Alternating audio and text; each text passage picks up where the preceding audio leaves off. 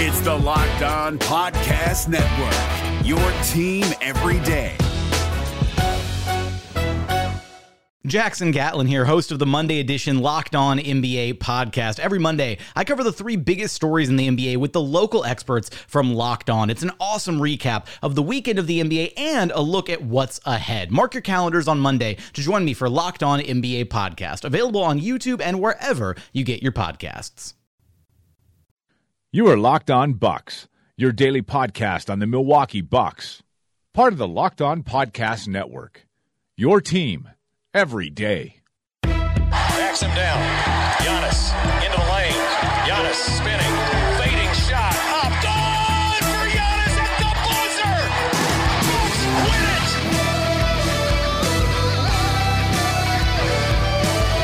We may be young, but we believe on the future. Bucks win it. We may be young, but we believe on the future. Bucks win it. Welcome to Locked On Bucks. I'm Eric Name. Joining me as always is my good friend Frank Madden. And Frank, is 2 in a row a winning streak? When is it? Is three's official? Three's when it's officially a winning streak? Yeah, I don't know if the Bucks can be choosy at this point. Yeah, I'm just going through the last 25 games or so, just taking a quick look. I mean, the last time they won 2 straight was against the Knicks and Grizzlies, which seems like an eternity ago. And beyond that, you have to then go back further to when they won in Orlando and then at home against the Hawks. So not nearly enough win streaks of late. And to find a win streak more than 2 games, you have to go all the way back to when they beat. I guess this was right before the All-Star break, right? When they beat the Knicks in Milwaukee on that Giannis shot, then they went into Brooklyn, beat the Nets handily, and then also took care of the Knicks in the Giannis jumping over Tim Hardaway game. So it's been quite a while since we've had a real win streak, and again, not going to be easy going on a West Coast road trip now after this game. But certainly, as we were talking here before we started recording, I mean. Again, the Spurs are not a great team, but this is a team that have been rattling off wins. They're obviously as well coached as you're going to find, and Bucks absolutely needed to win this game, especially given the lack of winning streaks, given the inability to beat teams like the Spurs even at home, and obviously with the neck and neck race you've got for the 7th spot, and Miami with the news of Kyrie Irving now being out for a while. Again, this was not a sucks to lose because the Spurs are too good for that, but you really needed a good performance, just especially the way you've been playing. And a fast start is what they got, which certainly I think a lot of us were kind of doing a double take on. Like, who are these guys coming out early getting a fast start? You're a little bit further down on the Spurs than I am. I mean, they've rattled off 6 straight wins and like actual teams. They had Orlando. That's not where I should have started, but Orlando started the 6-game win streak, and then New Orleans, Minnesota, Golden State, Washington, and Utah, a 124-120 overtime win on Friday. Again, there's no doubt that the Spurs have had some problems, and I mean, a couple weeks ago we were talking about the possibility maybe they missed the playoffs, and they just kind of answered and rattled off 6 straight. So I thought this was a really good win for this Bucks team to go out and beat this Spurs team, who, again, aren't what they used to be, but still, I think that's a really good team and a really good win for the Bucks. And I was trying to figure out, and I think we have a little bit of disagreement here, but I think the first quarter I was really impressed with, and obviously the third quarter where they outscored the Spurs 41-28. But I thought both of those quarters, 27-15 in the first quarter, 41-28 in the third quarter, that was when, we haven't seen. I'm trying to think the last time we saw Bledsoe, Middleton, and Giannis all cook kind of in the same game. And they had it going there where there was good ball movement. Bledsoe was catching on the move. That's something that we always talk about. No standing still, just keeping it moving. Jabari Parker was throwing passes behind his head, no look, like he was Larry Bird. I just thought that was the clearest groove they've been in offensively. And again, when you look at it by the end of the game, Giannis 9 of 16 from the field for 25 points, 3 of 4 from 3. Middleton 8 of 15 for 19 points, 2 of 5 from 3. And then Bledsoe 23 points on 9 of 15 shooting. Like, I don't think the most efficient or impressive nights for any of those guys. Like, we've seen better from all those guys individually, but just the fact that all three of them kind of had it going on the same night.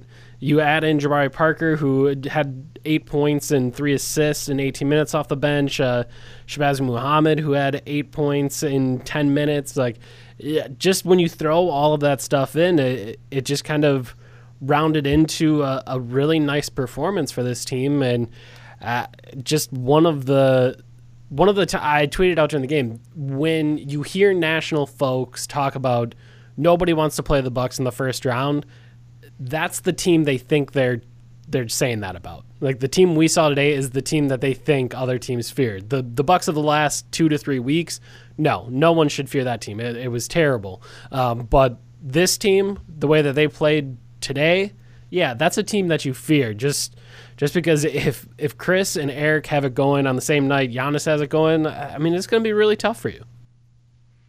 Yeah, I mean, I thought the interesting thing was that you see the final score and you say 106-103. Oh, okay, it was a much more defensive game than we've seen in the past, but that was really largely a function of the pace of this game. You look at the offensive and defensive ratings.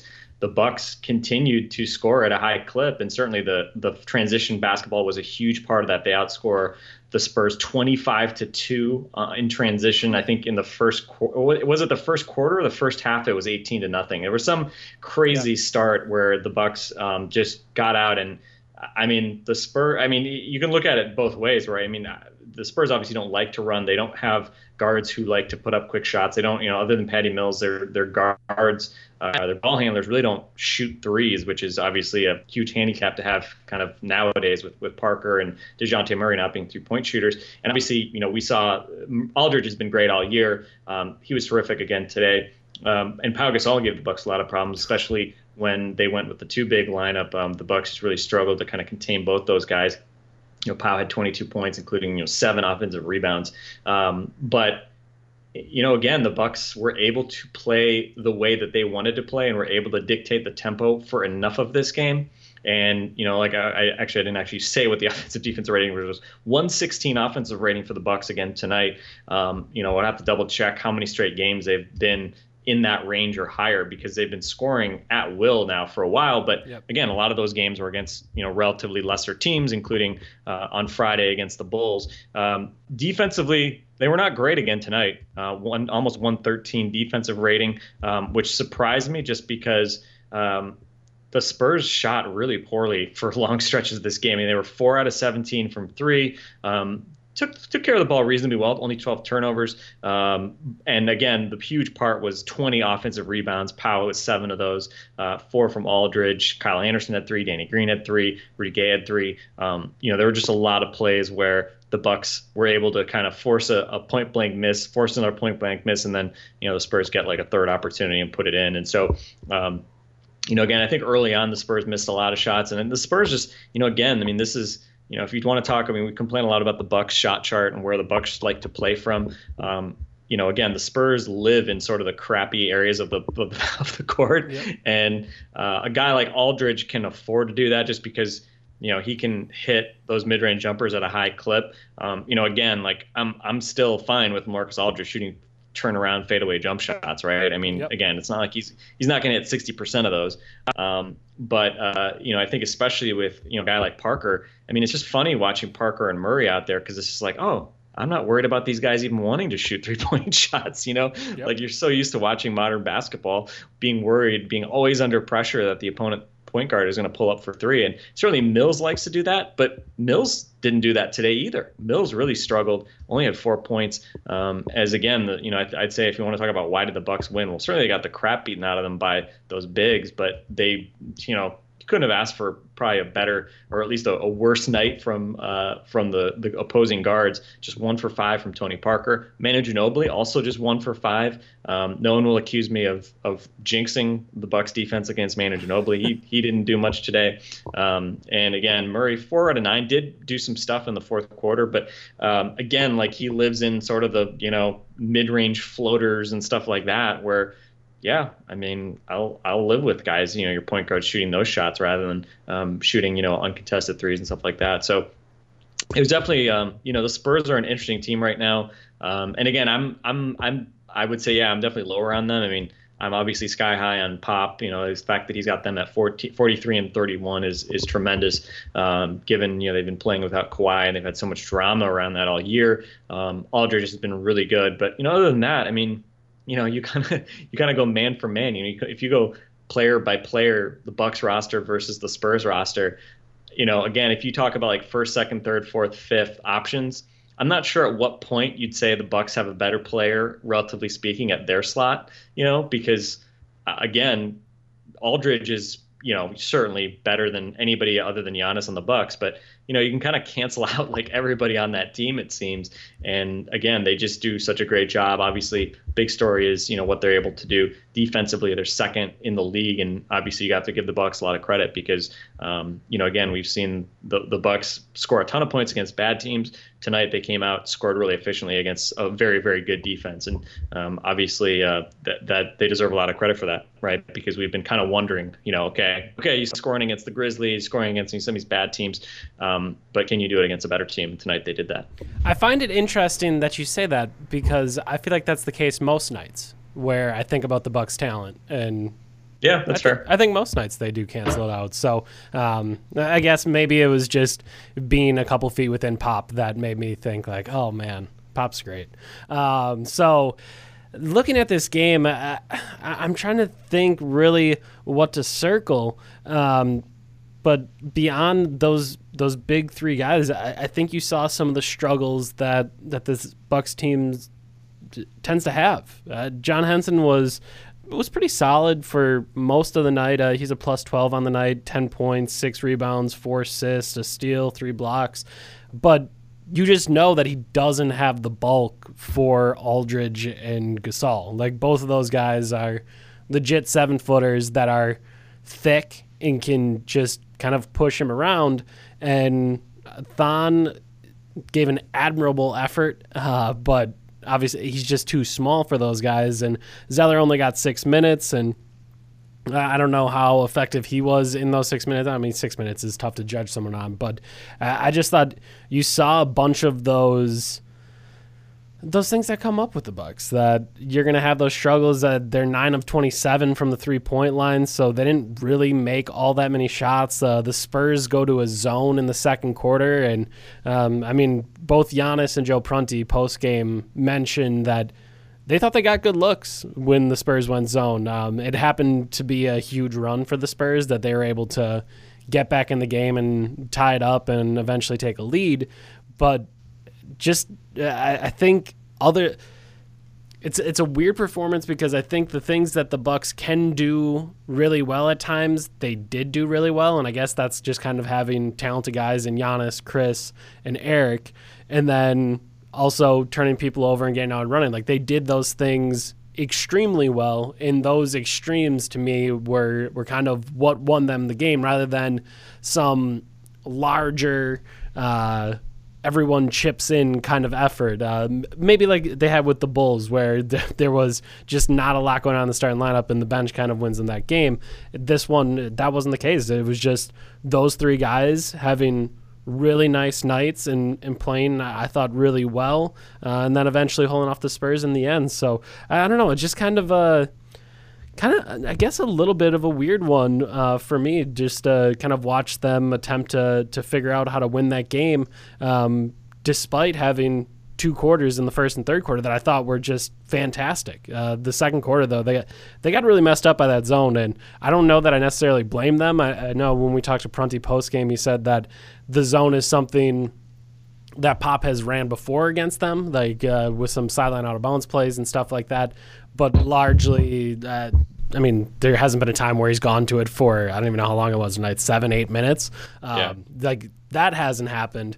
But I thought that that was an interesting wrinkle that I don't remember. I don't know if in my entire professional career covering the Bucks, I've ever seen all of the possessions of zone combined are not greater than how much I saw zone played tonight by the San Antonio Spurs. The NBA playoffs are right around the corner, and Locked On NBA is here daily to keep you caught up with all the late season drama. Every Monday, Jackson Gatlin rounds up the 3 biggest stories around the league, helping to break down the NBA playoffs. Mark your calendars to listen to Locked On NBA every Monday to be up to date. Locked On NBA, available on YouTube and wherever you get podcasts. Part of the Locked On Podcast Network, your team every day. I just thought back to the Larry Krystkowiak brief era, because I think the Bucks ran a lot of it back then, which kind of makes sense given Krystkowiak was, a college coach previously, and the Bucks sucked at defense, and it was pretty much like just throwing your hands up. But yeah, I don't remember. Certainly teams playing zone against the Bucks, I can't remember seeing it with any regularity in years, basically. Maybe I'm forgetting a game or something like that. But yeah, it looked like the Bucks didn't really know sort of how to play through that. And, again, it was interesting sort of the first half versus second half Shabazz Muhammad, because, he came out missing a couple of threes in the second quarter. Again, I mean, this is one of those things like, you see that zone, the NBA, typically people are, guys are just too good as shooters to zone defense in the NBA. Guys are just going to be able to get open and get shots. But, the Bucks, I thought the personnel just in the second quarter just was not ideal. Having Shabazz like sort of as a de facto sort of shooting guard, small forward, I just don't really like it. And like you said, I think I can't remember if you said this on there or before we started, but I think the Bucks said that they felt like they were getting some good shots, but unfortunately, Shabazz pulling up. Yeah, that Shabazz left wing 3. You're just like, okay, that was the right shot and it was open, but wrong guy. Yeah. And Jabari had an open 3. I think Giannis had an open corner 3. Again, it was kind of funny. I was stuck watching the Spurs feed just because I'm in the Spurs TV coverage area, and so I had the Bucks feed blacked out on League Pass, and the Spurs announcers were like, "Oh, the Bucks didn't get any easy shots." I was like, "Bucks got some very makeable shots. It was just the wrong guys." Yeah. And they just couldn't connect. But again, give the Bucks credit. They kind of weathered the storm. They went behind a little bit there in that second quarter. They come back, make a little bit of a run at the end of the second quarter, and then come out like gangbusters to start that third quarter. Bledsoe with a 3 and a 3-point play, and Bledsoe, I thought they just couldn't keep him from getting to the rim, which I was just pretty surprised by. Again, the Spurs, you think of, especially when they can play big, that they can kind of crowd the paint. But certainly it was interesting. Giannis had I think Giannis only made 3 shots in the second half, 2 of them threes. But Bledsoe so they were able to kind of choke off Giannis's ability to get to the rim a lot in that second half. But Bledsoe, was able to get, I don't know how many layups he had tonight, but this is Bledsoe. When he cooked Bryn Forbes with that Casa, oh my. Yeah. Yeah, so I mean, that's the thing, right? I mean, that's why Bledsoe, for all the complaining that we do about Bledsoe, I mean, this is why he's still an above average efficiency scorer, because most point guards do not get as many layups as he does just because he can blow by guys. And tonight we saw him do it, obviously pretty regularly, and 23 points on 15 shots, 5 assists. I thought the offense bogged down a bit late in the fourth quarter. I thought it was too Bledsoe centric, but he also hit some big shots before that as well, when basically the Spurs sort of gave him looks from mid-range, and he was able to hit a jumper and a runner that obviously were pretty important to keep the Spurs at arm's length late in the fourth quarter. So again, as you said, when you get 50% or better shooting from all 3 of Giannis, Chris, and Eric, you better damn sure score efficiently overall. And certainly tonight, really nobody else standing out from a scoring standpoint. And so those three guys obviously really carried the load. And,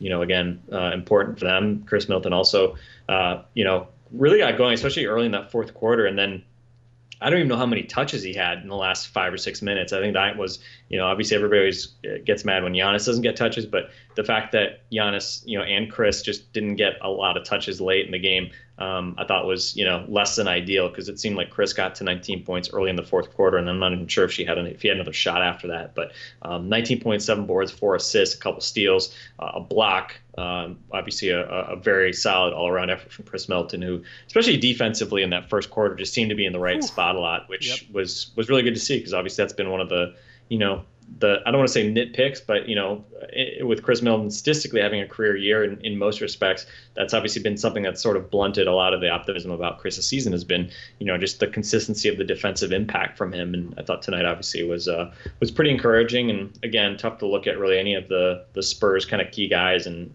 nobody had like any big games other than the two big guys. So certainly the wing defenders and the guards defensively did a nice job. I was gonna say, before we started recording, I mentioned how I thought the first quarter was one of the best, if not the best quarter I could remember from the Bucks in a long, long time. And you're like, not the third quarter? And to me, the first quarter was so impressive, because for once the Bucks defense kind of looked like the Bucks defense, where they were able to pick off some skip passes, and they were able to get their hands on a bunch of stuff and just be active and then get out and run. And I guess the big thing for me here is I always have to remember that the Spurs they're not like other NBA teams. They're like the Bucks, honestly.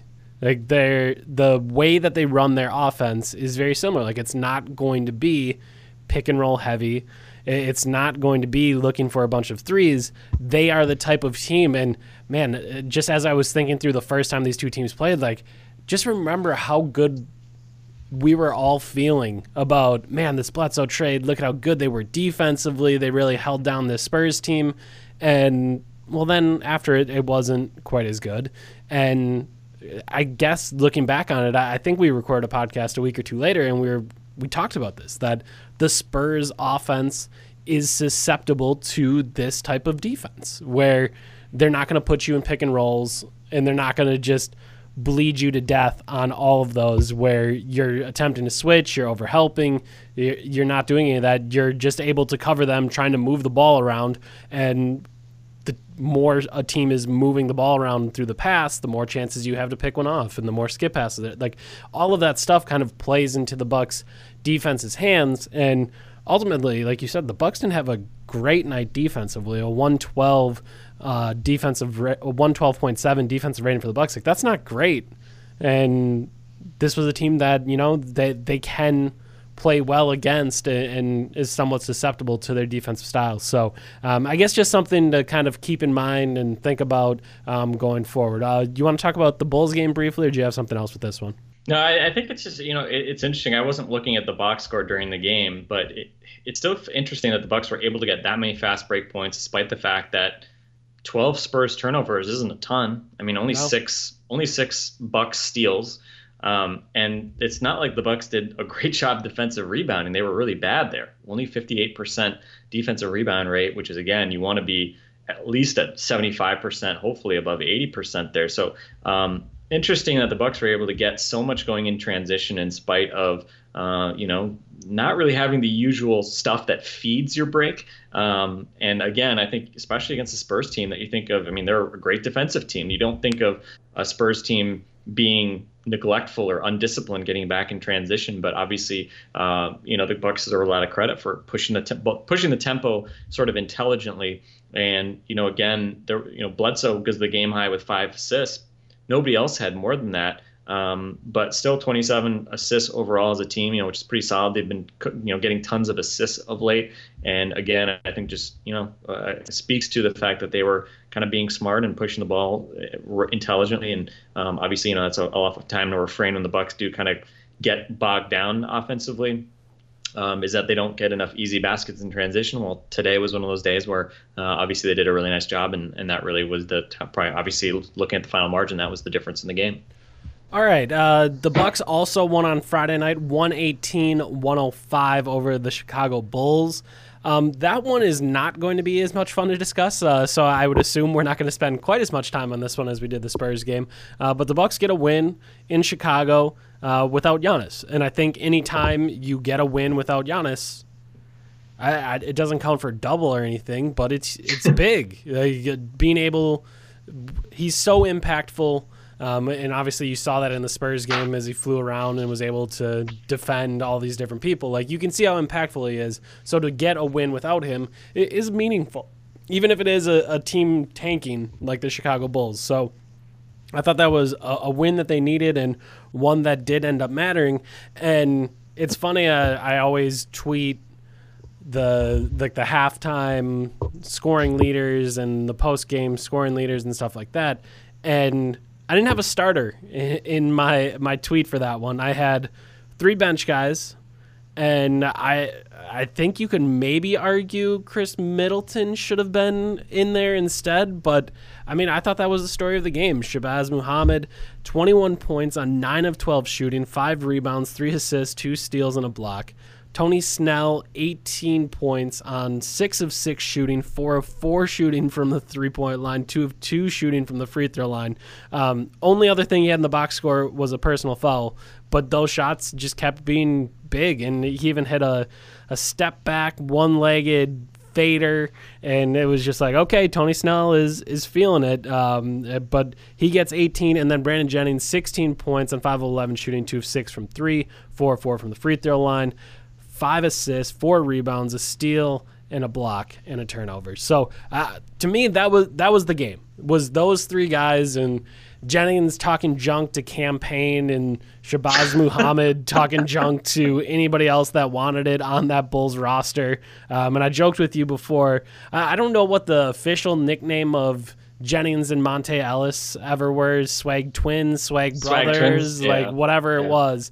Like, this feels like the 2.0 version, except they're actually used in like the way, not even the way that they should be, because it should probably be less minutes, but like them coming off the bench, like, okay, that can work, not them starting and playing 35 minutes and each taking 20 shots a game. Like, it was, to me, and you mentioned this too when we were tweeting back and forth about it on Friday night, like, that was one of those games this year where you just cackle watching the game. Like, how ridiculous of a thing are we watching at this moment that the Bucks don't have Giannis, Middleton isn't having a great game, Bledsoe's in foul trouble, and yep, Brandon Jennings and Shabazz Muhammad, that's who won the game for me.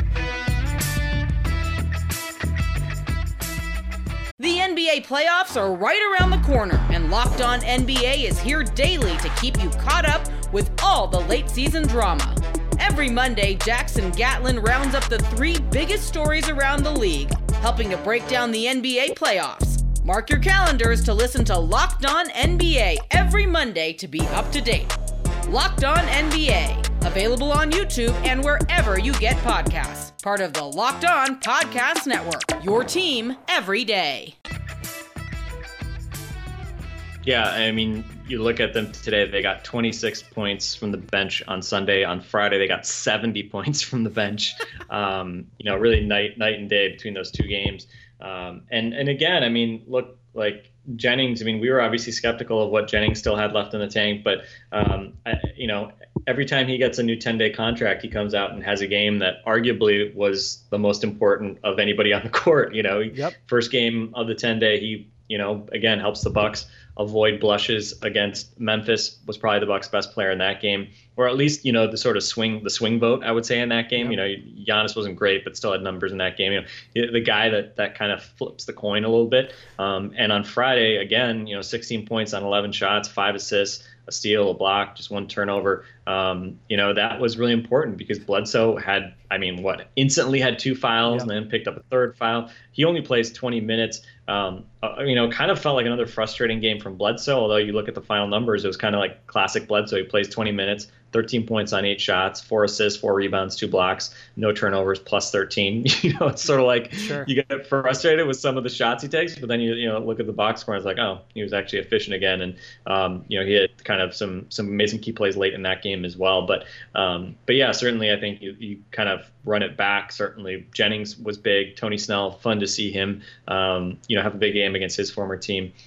With those 18 points on perfect shooting. And Shabazz Muhammad, a guy that I had no interest really in. I still question how Joe Prenti is using him a lot of the time, playing in surprisingly many cases with Giannis and Jabari. Again, I think you need more room for Giannis.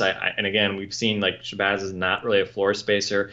He's a guy who wants to be able to put on the floor, and he's got like a nice little kind of crafty 8 to 10 foot little lefty floater push shot, and he can get to the rim, and he's a good offensive rebounder for his size. And Friday, I think we saw that in more obvious evidence because again, he was sort of directly soaking up a lot of those Giannis minutes, and in 20 minutes hitting 9 out of 12. Again, Bulls suck, so plenty of asterisks. But again, you pay when you get these like 15th man, 14th man type guys, which obviously Jennings and Muhammad, they're the last guys in the door.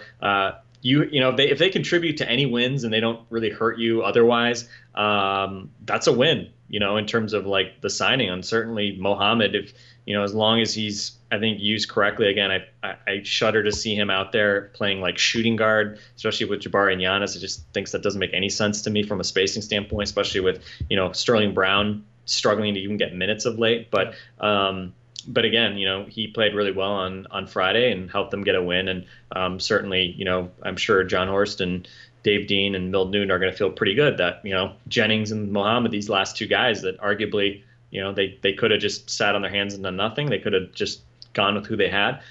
They went out and got those guys, and those guys obviously made an impact. So again, don't want to put too much of a point on it because it was the Bulls. But again, I'm sure it was nice for those guys to feel like they were part of it. Good for the bench to feel like they were a big piece of this. And obviously kind of night and day between the Bulls and Spurs in pretty much every way. But it was good to see. I think the biggest bummer about Friday was Jabari Parker finally starts and just kind of was pretty invisible. Had a couple nice dunks, but on non-dunks he was 1 out of 8. Hit an early corner jumper and then kind of just wasn't very involved and really didn't have much of an impact. They'd have 4 assists in 30 minutes, 6 points. He had 6 points in the first half or first quarter on Sunday, but really didn't make a big impact Sunday either. So again, I mean, these are pretty important data points, on Jabari, especially because obviously you hope that Giannis is going to play the rest of the way. And again, there's just not a lot of chances for Jabari to start. I don't know if he's going to get another start all year. And so I guess you could say, especially against the Bulls, a team that does have cap space, maybe not a bad thing for him to look uninspired or not particularly great. If he drops 35 against the Bulls, maybe that makes him think twice about him this summer. But yeah, that was the biggest bummer is Jabari kind of not really looking particularly involved these last couple of games. But again, once you get Giannis and Middleton, Bledsoe back in the fold altogether playing well, I mean, even Jabari you don't necessarily need. It's funny thinking about that game, and you mentioned Jennings kind of swinging two games this year. And on Wednesday, I had asked Prunty pregame just a little bit about what you're looking for from Jennings, and obviously he's not going to have another like huge triple-double type of game, but there's things that he can do and sort of things that he can help out with. Like, what are you looking for from him? And Prunty deadpans and looks at me and says, "We're not getting another triple-double?" And I was like, oh, my God, that's a great joke. That's well done, Joe. But it was sort of funny. Like, as he was going off in Chicago, I was kind of sweating. I was like, oh, is he about to get a triple-double and make me look like an idiot? Oh, come on, Brandon. But, yeah, he absolutely did swing those games, and you have to give him the credit for what he was able to do. And I guess switching gears to Jabari, yeah, it's been a little bit of a struggle as of late for him, and I don't know. It's kind of been strange to see, especially in that Bulls game. You just think of the type of setting that could allow for Jabari to really go off. Like, he's a great scorer in just about every setting, and man, just for the Bulls who don't play a ton of defense, for him not to go off in 30 minutes, you kind of would have thought. I mean, it's surprising because that seems like the kind of night where he would go off. So that was kind of surprising to me, and I don't know, we kind of threw out this theory, but I don't know if we actually committed to it. But when we were talking about how, when you think about Jabari and what he's done this year, that so often we think about what he's done in the first half.